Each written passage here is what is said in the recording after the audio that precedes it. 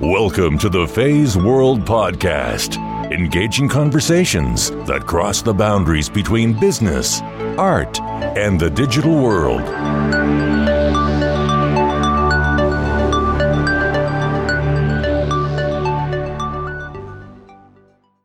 Today on Faye's World, I would like to welcome Katie Whalen.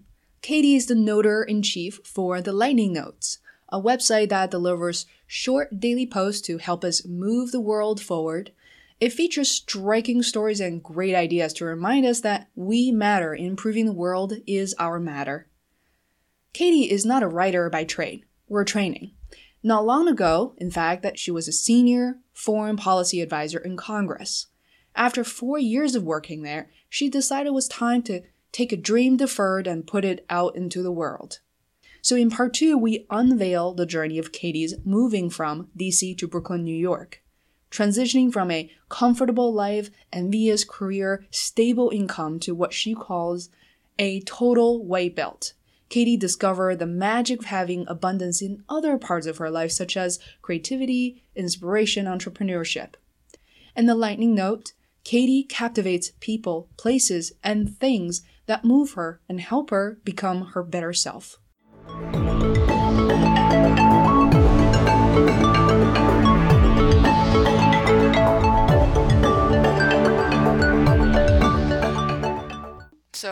So that's the transition happening. And when was that? I think it was April this year.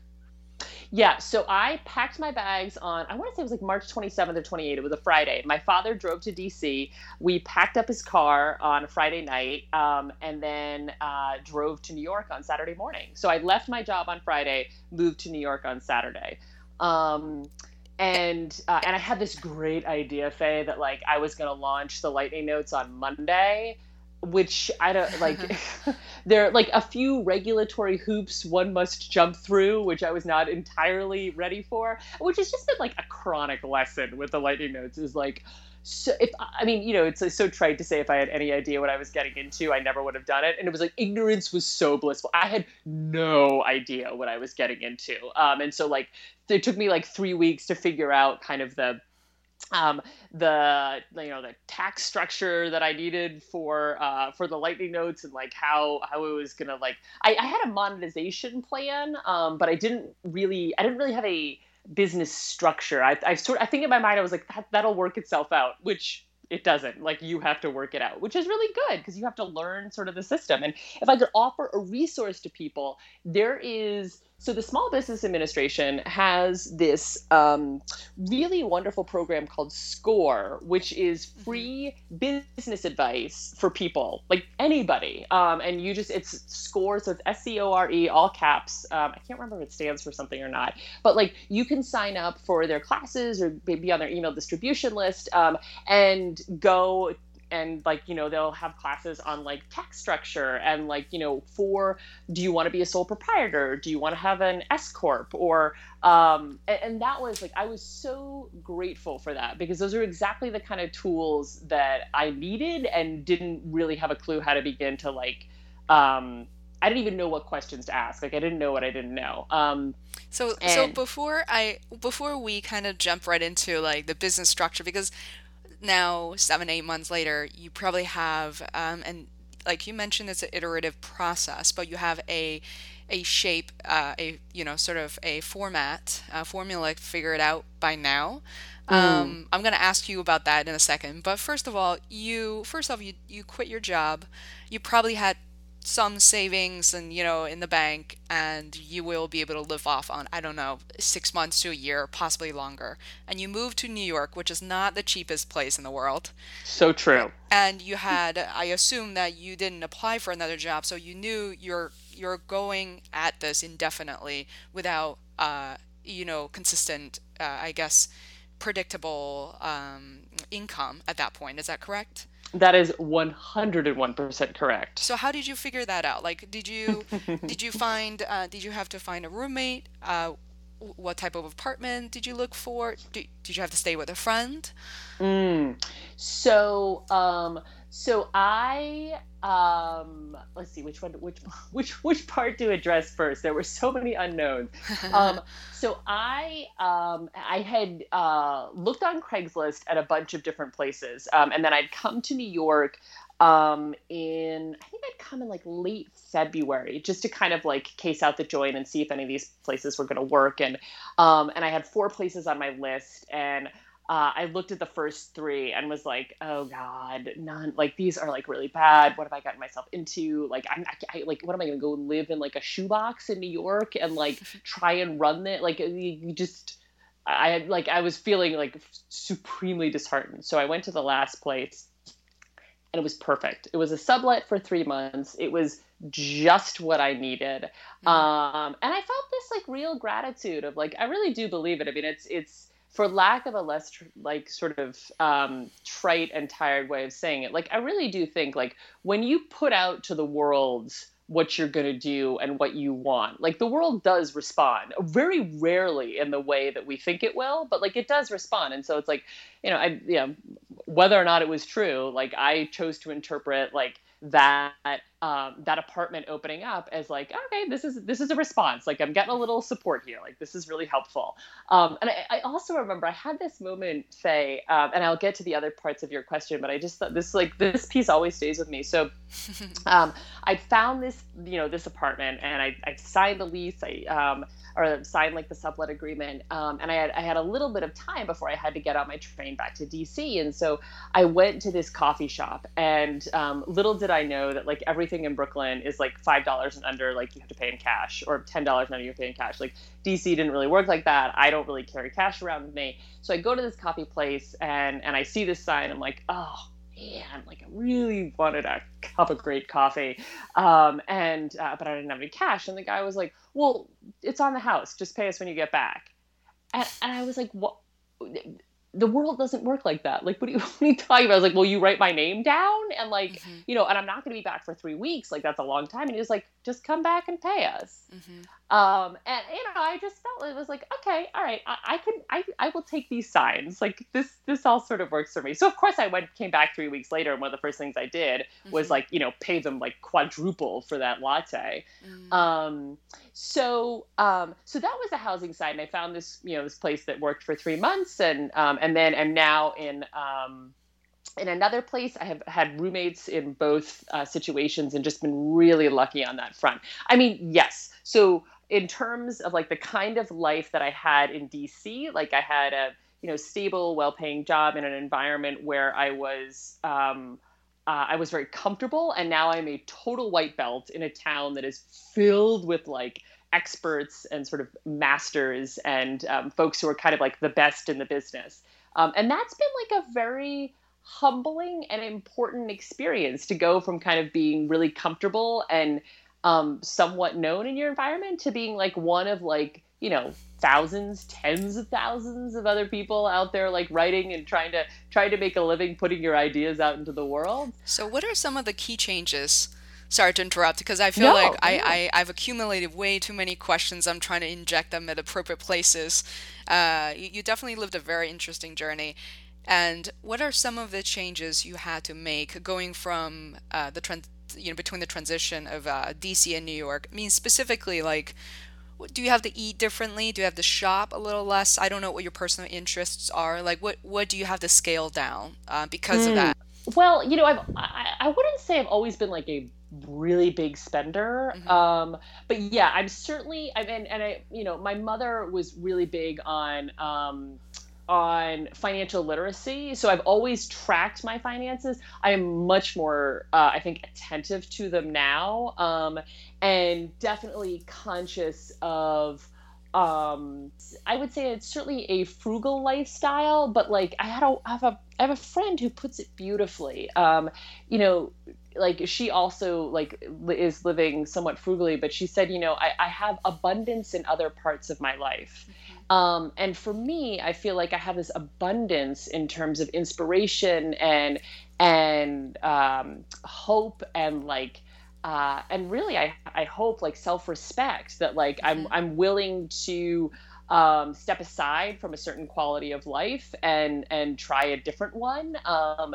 Because there's something in me that's like bigger than like being able to like see 2 movies a week at the movie theater or oh, sorry, were you going to say something? Yeah, I was just thinking, because I think you're leading to that conclusion is perhaps it's not so bad because I very recently listened to Tim Ferriss, the Tim Ferriss Show podcast, and the latest one, as we're speaking now, it's called the Mindful Practice, which has been talked about so many times, but one of which that he described in just 15-20 minutes some of the daily rituals, the techniques, and one of them is live in poverty. I mean, it's not what you're experiencing, but he said to kind of experience poverty by, for 1 week, eating rice and beans, wear like white t-shirts and, cheap clothing.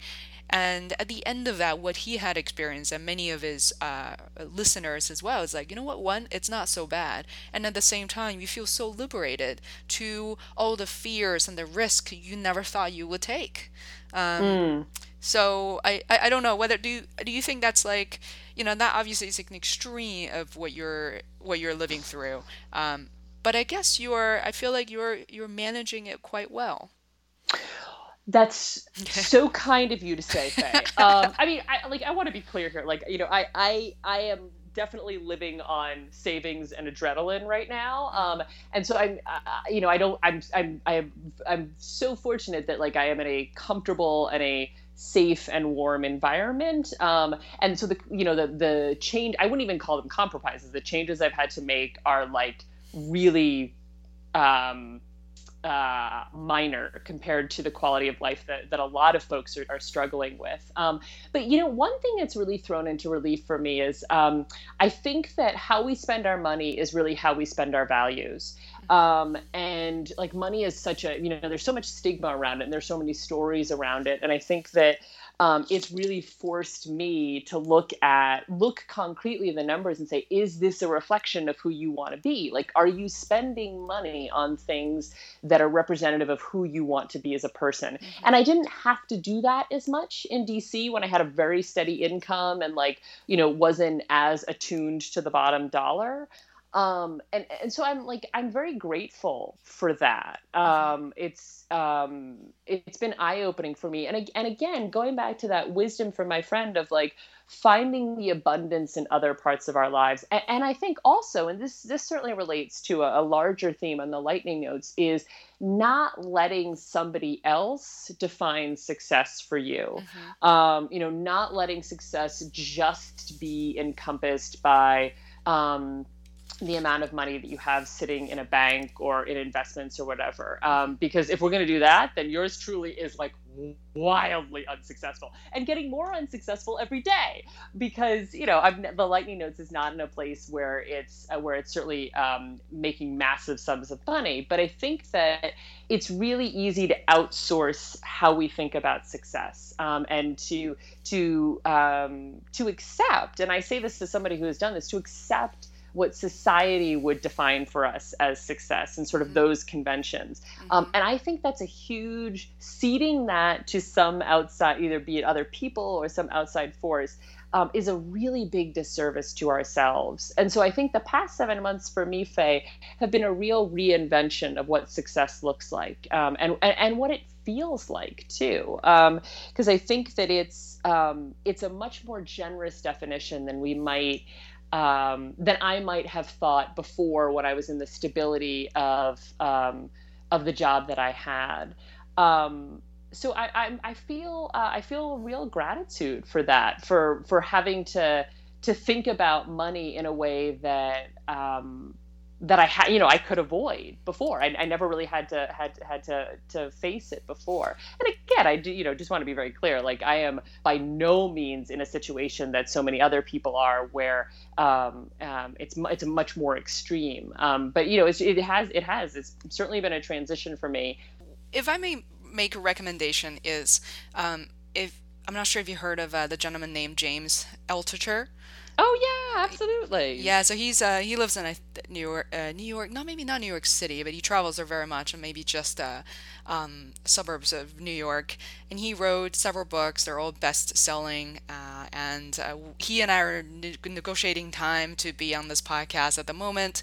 But I think there's two themes. The first one I was waiting kind of to mention, of when you mentioned you want to start your own platform and that decision was made, really is what he refers to as choose yourself. So instead of waiting for other people to choose you, to give you that job, give you the money to do what you need to do, or ignite you to say you are now permitted to go down this path, and you basically created that for yourself. So that's part one. And secondly, I think he finally wrote the Choose Yourself Guide to Wealth, which is really talking about all things financially relevant to people like us, but also about multiple streams of income as well. So, I started to think about this lately as in, hey, what if I want to go solo one day with Face World, all things Face World? Maybe something that we should continue talking about as well is to maybe do something else, maybe more than that one thing, to fuel what we want to do, that creative abundance, like what we want to do podcast wise, writing wise. So that would be, is there anything that you've explored in that realm yet, or is it just been overwhelmingly there's an insane amount of work that you're trying to stay afloat? Well, first, thank you for those James Altucher recommendations. I have certainly read some of this stuff before and have taken some real insight from it. So I will absolutely check out his Guide to Wealth, and also good on you, Faye, for thinking about a possible transition too, because I think giving yourself that space to even think about it, that's courageous. It would be much easier to kind of ignore it, and walk away from it. But by, as James Altucher would say, by choosing yourself, and by, I think, honestly, not walking away from yourself, which we can do so easily. So I am hot to trot on that. I will check it out. To answer your question, so first, let me explain sort of what the monetization structure is for the Lightning Notes, and then I'll take a dive at your question. So the Lightning Notes has no ads, no paywall. I don't like those as a reader, and I don't think it's fair to force feed my audience things that I wouldn't want to eat. So it's based on monthly donors. If I can get a certain number of folks who'd be willing to give a small amount every month, then it's a financially sustainable enterprise. So I definitely stand on the shoulders of giants. Maria Popova over at Brain Pickings is doing this, and I just think it's beautiful. NPR has a somewhat similar model, though obviously they have some other revenue streams as well. But for me, it's really predicated on this notion of respect, that I would like the Lightning Notes to be a respectful and a kind place for people to spend time online or on their phone or wherever they find it. And I think I couldn't conceive of a way of doing that with all these ads and all this stuff popping up all over the place, and you can't even read stuff because the screen's moving around. So now, am I anywhere near the number of donors that I need for this to be financially sustainable? No. Did I think that I was going to be there? If you asked me 7 months ago, Katie Whalen, do you think in 7 months you're going to have the number of monthly donors that you need for this to be a financially viable enterprise? I would be absolutely. So that is not the case at all. And I think something that you've spoken about certainly before on the podcast, Faye, is ramp up time is really important. And I think especially being kind to yourself in that when it's not meeting the expectations that you thought, and also being really honest about why is it not meeting those expectations, and is this do I have a structural challenge here, or do I have more of a hustle challenge, I'm not actually getting out enough, or is it something else altogether?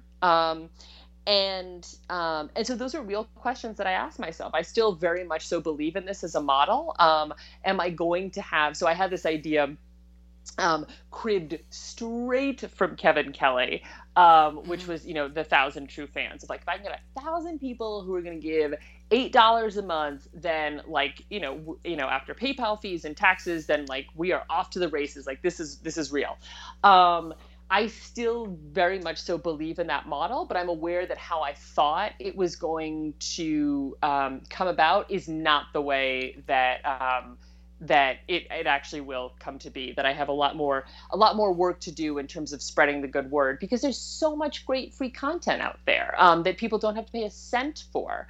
So let me ask a couple of questions about how you get the words out so far. So we're gonna include all your contact information, the references to people you mentioned, the books in the show notes, and I can see you very visibly, very active in social media, including Facebook. You have a personal page, but you also have a dedicated blog page for the Lightning Notes, and you're on Twitter. You're possibly on LinkedIn, and I wonder if there's anything else, or have you considered any paid media, or so far everything is organic? It's been organic. At least at this point, I'm not exploring paid media, but certainly public speaking is one area where, where the Lightning Notes, I think there are great opportunities for like really expanding sort of the Lightning Notes reach. And like, I just want to be very, very clear here with Twitter and Facebook, like we are looking at very modest numbers here. And that's actually you got to start somewhere. You have to Exactly. start somewhere, Absolutely. I mean, and I think too, the designer Debbie Millman has this really wonderful quote, which is, expect anything worthwhile to take a while. And I hold that really close to my heart, because there's a part of me that's like, oh my God, I have like 213 Twitter followers. And I remember actually I was listening to this thing on NPR, and I can't remember who they were talking about, but they were like talking about somebody who somebody's Twitter account, and they were like, yeah, I mean, nobody followed her. She had 170 followers. At that point, I had like 151, and I had fought for every single follower. And I was like, what do you mean? What do you mean nobody followed her? She had 170 people following her.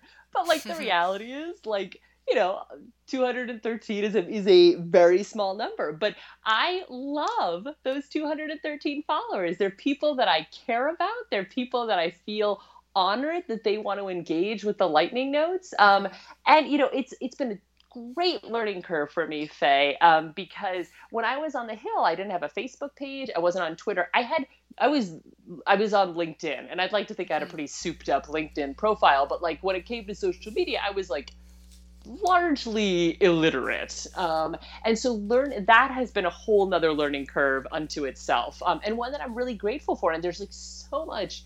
It's amazing how generous people are about sharing their insights and their learnings on that front.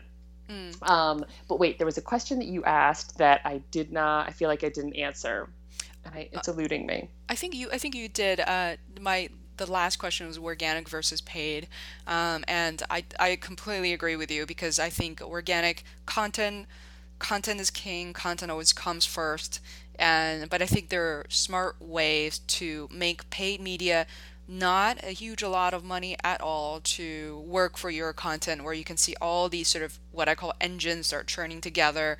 And we can take that offline, to kind of give you some ideas. But what I also want to kind of mention is I personally understand how insanely busy we, as the founder, the creator, the scheduler, the personal financial advisor, I mean, it's so overwhelming.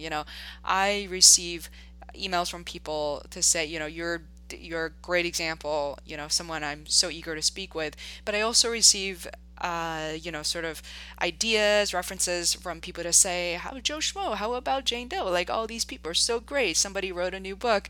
And currently, I'm not staffed. And I had an editor working for me for a number of months, and he was wonderful.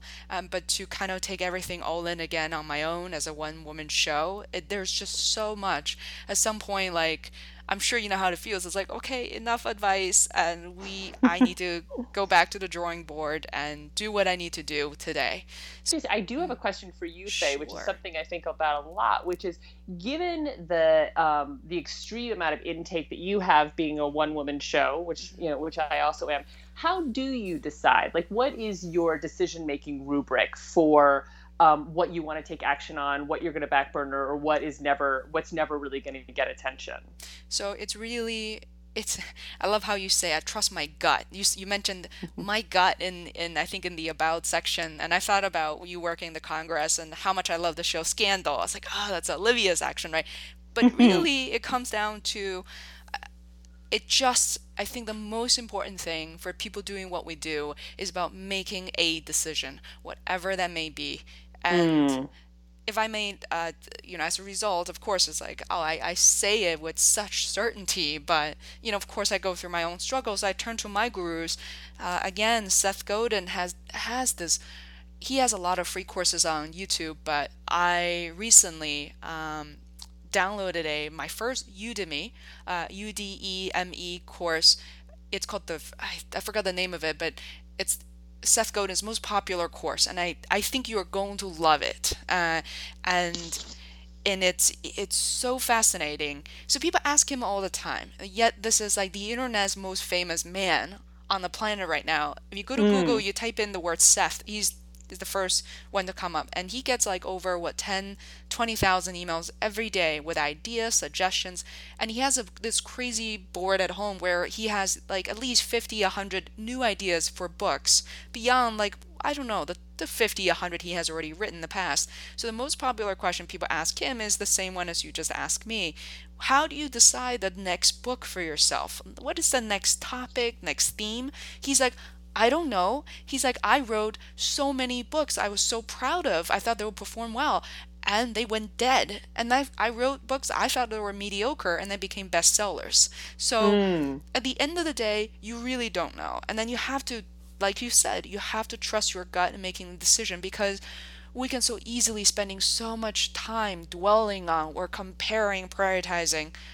Make a decision. And another idea that I thought was really interesting. There was this great opportunity of what we call the exchange employees at the companies. Our parent company is called Havas Media, and we have offices all around the world. And this year we had a very young gentleman from the Linden office who came over to my group, a digital production group, and he may be like 23, 24 years old, and he sat next to me, and it was so phenomenal because very quickly into our initial interaction, I realized that he was like extremely smart, and he's very well rounded, like wise beyond his years. So we sat down and talked about podcasts and kind of my approach. And he gave me some of those most phenomenal ideas I never thought of on my own. I think something that I have found to be really helpful is Bill Watterson, who did Calvin and Hobbes, who is just kind of like he's a great hero of mine. He gave this, I think it was at a commencement address. It might have been at Kenyon College, but he said, with each decision, we tell the world and ourselves who we are. And that's been really helpful for me in terms of like trying to I remember I had this one moment, and this is as unrelated to the lightning notes, but my uncle had passed away quite suddenly. And this was back when I was living in DC. And he was in South Bend, Indiana, and the funeral was going to be a couple days later. And so I was looking online for flights, and they were just like unbelievably expensive. I mean, like really through the roof. And, I called the airline and tried to explain, and it was just, it was clear those numbers were not moving. And so I walked around my apartment and kind of tried to avoid making a decision. And then I remember thinking about, this Bill Watterson quote of we tell ourselves and the world who we are, and realizing what matters to me is showing up. It is family, it's being with people, and that's worth, sort of getting back to that earlier conversation about money, that's worth spending my money on. Yes, it's a lot of money, but that's worth it. And so I feel that that's been very helpful for me in terms of trying to figure out, like, is this something, is this a relationship I want to pursue? Is this a business opportunity I want to pursue? And sometimes we just don't have enough information and we just need to explore more. But I certainly think, like, and also not deciding is a decision too. So that's been really helpful to me in terms of dealing with sort of what you're talking about, like that massive inflow of information and suggestions and people reaching out. But I'm a big Seth Godin fan, so I'll certainly check out those recommendations. Yeah, and don't beat yourself up. It's another, love, surrender in yoga is like surrender to yourself. Totally. Or in this country we say don't beat yourself up, because at the end of the day you really don't know. And even for people like Scott Adams, who created Dilbert, who has been doing this since the 80s, and the comic's still performing, but he shared with many podcasters and many very famous people that he has absolutely no way of predicting which story or which comic's going to resonate well with the audience. No idea. He's been doing this for 30 years at this point. So at some point you have to make a decision, give it a shot. You know what? And in your case, what you had described, going to a workshop or party and hoping to make the right connection, it doesn't always work out. So, and that's totally. Okay. And it's about showing up. So it is totally about showing up. And I actually think, when Scott Adams has cracked the code, that's when you lose some of the magic, because part of the magic is in not knowing. It is because if you know, then it's really easy to pigeonhole your work towards that, right? Yeah, exactly. Like, I know this is going to make people laugh. I know this is going to resonate with people. But like, and that's like, you lose this sincerity. And also George Saunders, the writer, talks about, like, this sense of playfulness. It's so easy, not so easy, but it's so important to play with our ideas, and in that space where we don't know. I think that something else that I wanted to mention, which is loosely related, but might not be the closest fit, is that for anybody out there who's thinking about making a transition, who is thinking about making a change, or maybe leaving their job, or pursuing something that they think might be brewing in their gut. Something that has been really helpful to me is asking myself, and I love that you talked about, Faye, those quiet moments at the top and the end of the day, because those are really sacred times, but is asking myself in those times, what do I want to bow to? Like, what is it that I want to be beholden to? And it's really easy to be beholden to fear or doubt or convention or despair or frustration. But I think one of the great opportunities when you decide to go out on a limb is recognizing those. Those are all very real. You can't deny those, but it's holding them and not being beholden to them, because we have bigger things that we can be beholden to, be it like I love Mary Oliver talks about the world doesn't have to be beautiful to work, but it is. Like being beholden to this sense of wonder and astonishment and just kind of awe at this world that we live in and how amazing and heartbreaking and incredible it is. So I always think it's important to just ask ourselves, like, what forces in our life are we answering to? And only each one of us can decide what it is that we want to answer to. But to be as honest as we can with ourselves in those conversations, particularly when we're dealing with things like rejection, which I have gotten plenty of. I mean, absolutely plenty of. And it's like, acknowledging that pain, feeling that pain, and like letting it sort of, I think Jack Johnson, the boxer, would talk about being knocked down but not be knocked out.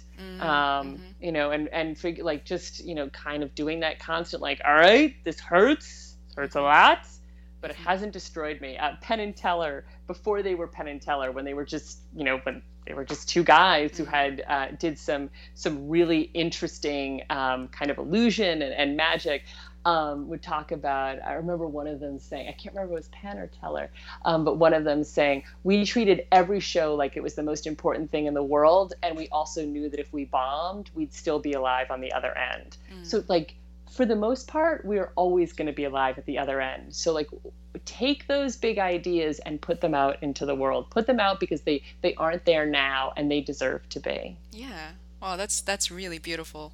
Beautifully stated, and really thank you so much for sharing these moments with us. And it's so special. And I think, 6 months, a year, 10 years from now, looking back to this conversation, that you will I think you will thank yourself for taking that step, for showing up to your work every single day in the past 7 months and not regret the fact that you made that decision, Oh, well, thank you, Faye. This has been the very first interview I have done for the Lightning Notes. I interview people for the Lightning Notes, but this has been the first interview I've done for the Lightning Notes. So this was such a thrill and a total honor. So thank you for having me.